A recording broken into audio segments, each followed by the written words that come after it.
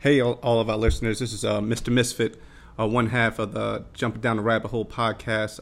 I'm going a little rogue. We're going to try something a little different here.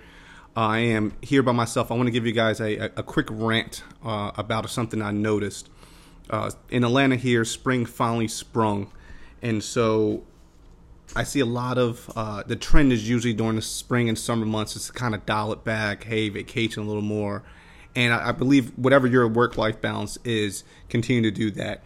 When I was younger, I was so excited for the summer, and not for the most obvious reasons. We didn't vacation when I was younger, but I actually had the opportunity to work more hours. I knew that people were taking off vacation, so more hours would be available. Doubled down on that when I was in college. Like I remember staying in Baltimore at college just so I could put in 40 hours at Taco Bell because I knew people were taking off. And so that's what I want to encourage everyone to do as the weather gets a little warmer, is find, while everyone's zigging and going on vacation and dialing it back and taking their foot off the gas pedals, to do the exact opposite and double down and keep crushing it. Find all the little side hustles. Start cutting the grass. Start mowing the lawn. Cutting the grass, mowing the lawn, sorry, same thing. But start finding those odd jobs, those chores that people are either A, not going to be around for, or B, don't want to do because they're in that lackadaisical mindset. Also, one really good one is dog sitting, dog walking, and house sitting, especially during the vacation months. And you can even turn that on the side and start doing Airbnb, especially if you know you're going to be traveling, to go ahead and increase those revenues during the warmer months.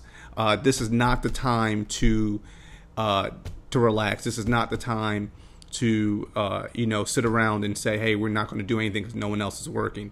That's the opportunity to double down and continue to work and continue to grind and continue to hustle.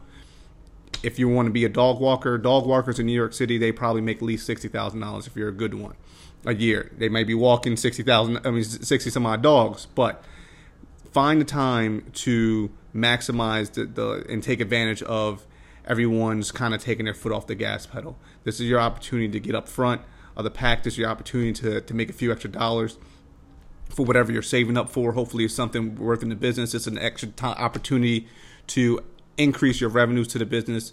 Find that white space. Find those voids. Find those people who need odd jobs. Find people who need delivery people. Find out if employees are taking vacations. Like, hey, can I get your extra shift? I was known for that at all the jobs.